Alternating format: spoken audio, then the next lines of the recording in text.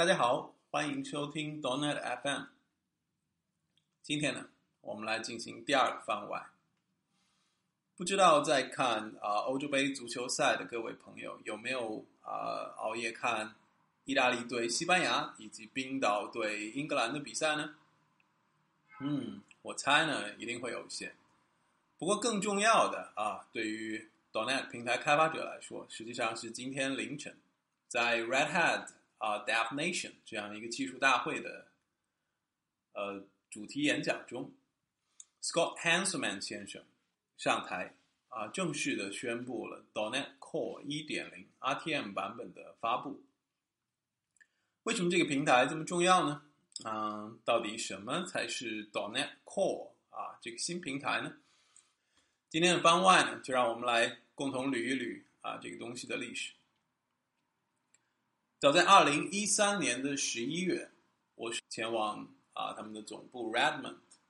参加 MVP 峰会。在这次峰会中微软和自己的 MVP 分享了很多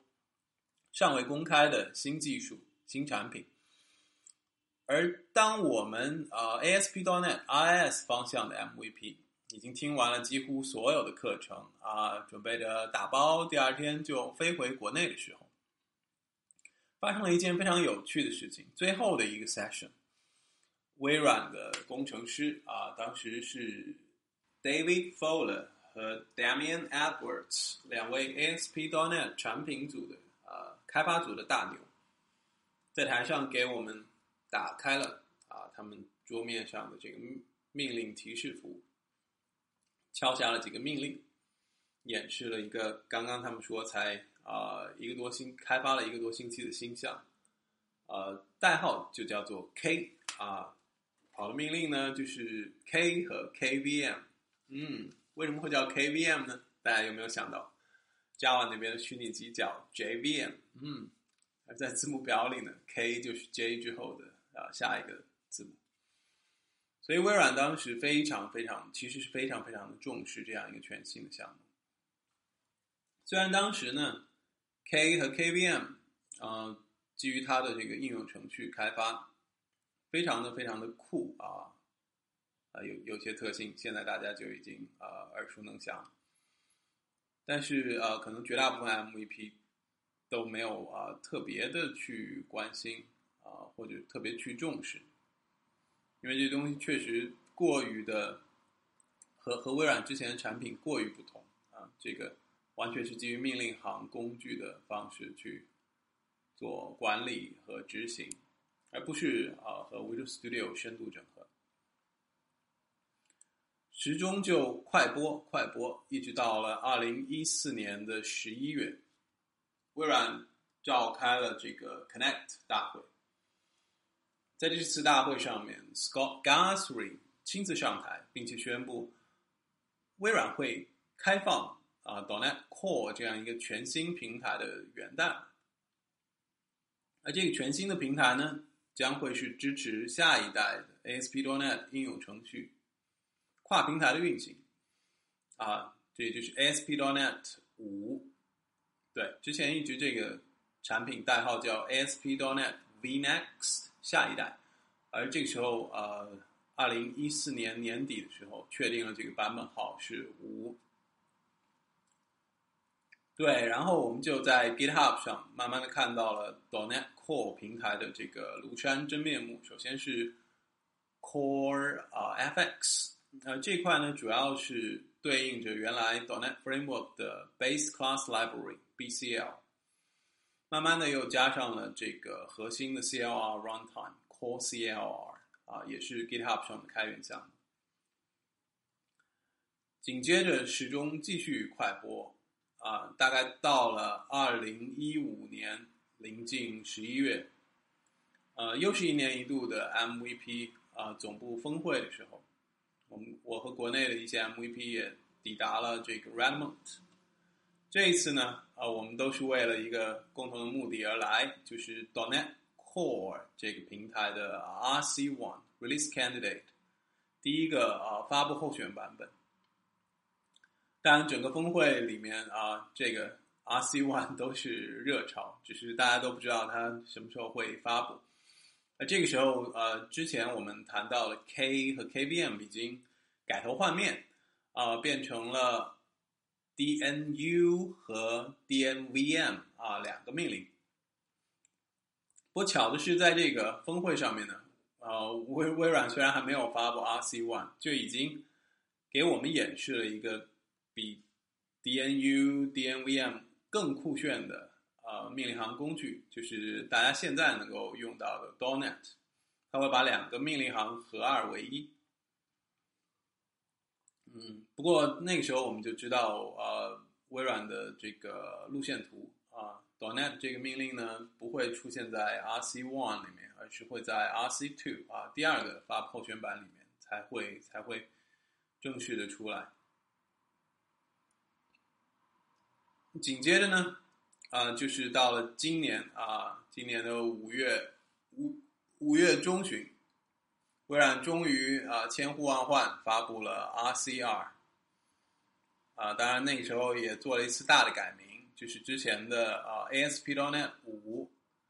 和 .NET Core 5这两个版本号就拿掉了，就不再使用5，而是使用了 1.0 预示着一切从头开始，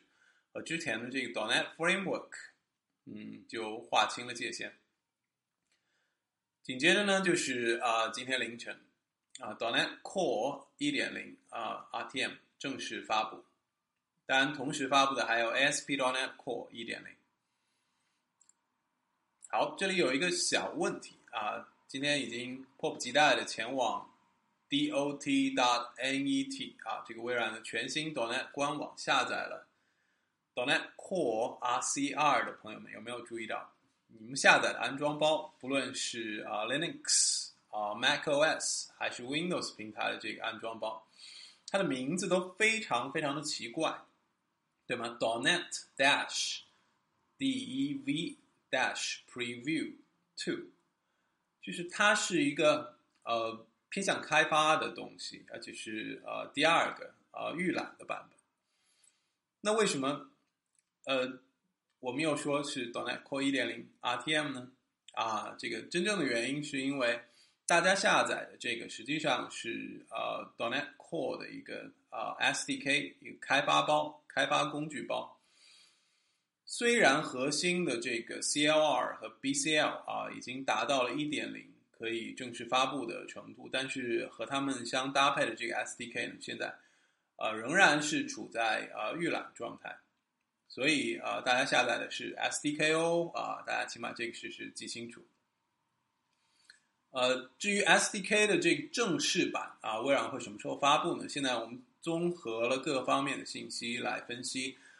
应该是配合 .NET Core 1.1 的版本以及 Visual Studio 的下一代 Visual Studio 15来进行同步的发布那么这个时间点大概应该是在今年的秋天微软用的是 Disk4 那让我们拭目以待。好，接下来我们聊一下.NET Core 为什么这么重要呢？我们已经有 .NET Framework 了，那么这两者有什么联系和区别？首先呢.NET Framework 微软并没有抛弃它，它依然将是Windows 平台上面开发各类应用程序的一个关键的运行时。但是呢，我们也知道 .NET Framework 是一个非常非常庞大的系统，如果要写一个跨平台的应用其实我们很多时候用不到 .NET Framework 里的全部功能，比如说和 Windows 紧密集成的那些部分，包括和 AD， 包括和一些微软在 Windows 平台的这种产品交互的部分。所以呢 .NET Core 我们可以把它看成是一个 .NET Framework 的精简集，对吗？一个子集微软把这一部分的功能呢，除了做了精简之外，同时做了这个跨平台的迁移我们使用 Linux 或者 macOS 底层的 API 去实现了同样的 API 接口，使得 .NET Core 上面我们开发的应用程序既能够运行在 Windows 上也能够同时运行在 macOS 和 Linux 上面。所以 .NET Core 呢，将使我们开发的 C# 应用程序走向更多的平台。另一方面呢，我们知道 .NET Framework 基于 .NET Framework 的这个应用，它在发布和部署的时候是有一个困难的。我们这个程序跑在 Windows 上面，就必须要安装了对应版本的 .NET Framework。这其实是一个很大很大的痛点。痛点在哪里呢？我们都记得 .NET Framework 3.0、3.5包括后面的 4.5、4.6， 它的安装包其实都是比较大的我们做一个自己应用程序的安装包，可能应用程序本身还没有同时打包了这个 .NET Framework 这个安装部分来的大。那么这其实是非常非常不方便的。有没有一种可能就是我们开发了用 C# 写了一个应用，然后拿到一个甚至还没有安装 .NET Framework 机器上，它就能够直接跑起来呢？这个问题其实在之前的10几年中反复的被开发者提到。所以呢，微软也听取了各方面的意见，加上现在技术也比较成熟那么在 .NET Core 里面，微软是真正的去解决了这个问题。我们如果用 C# 写一个 .NET Core 的应用程序，那么在最后发布的时候，这个发布工具会把 .NET Core 的CLR BCL 和我们的应用程序打包在一起，使得它能够在一个没有安装过 .NET Framework 或者 .NET Core SDK 的机器上直接的跑起来。这就有点像直接用 C++ 来做一个应用的开发。所以呢 .NET Core 在这一方面带来了极大的便利性。只不过呢，因为现在还是 .NET Core 1.0 RTM 我们会发现这个发布向导生成的这个文件夹其实还是蛮大的。除了我们的应用程序，还有完整的 CLR， 我们引用的对应的 BCL 的 NuGet 包。实际上在未来呢，微软将完善自己的 .NET Native 这样一个全新的运行模式。当 .NET Native 和 .NET Core 两者合二为一的时候，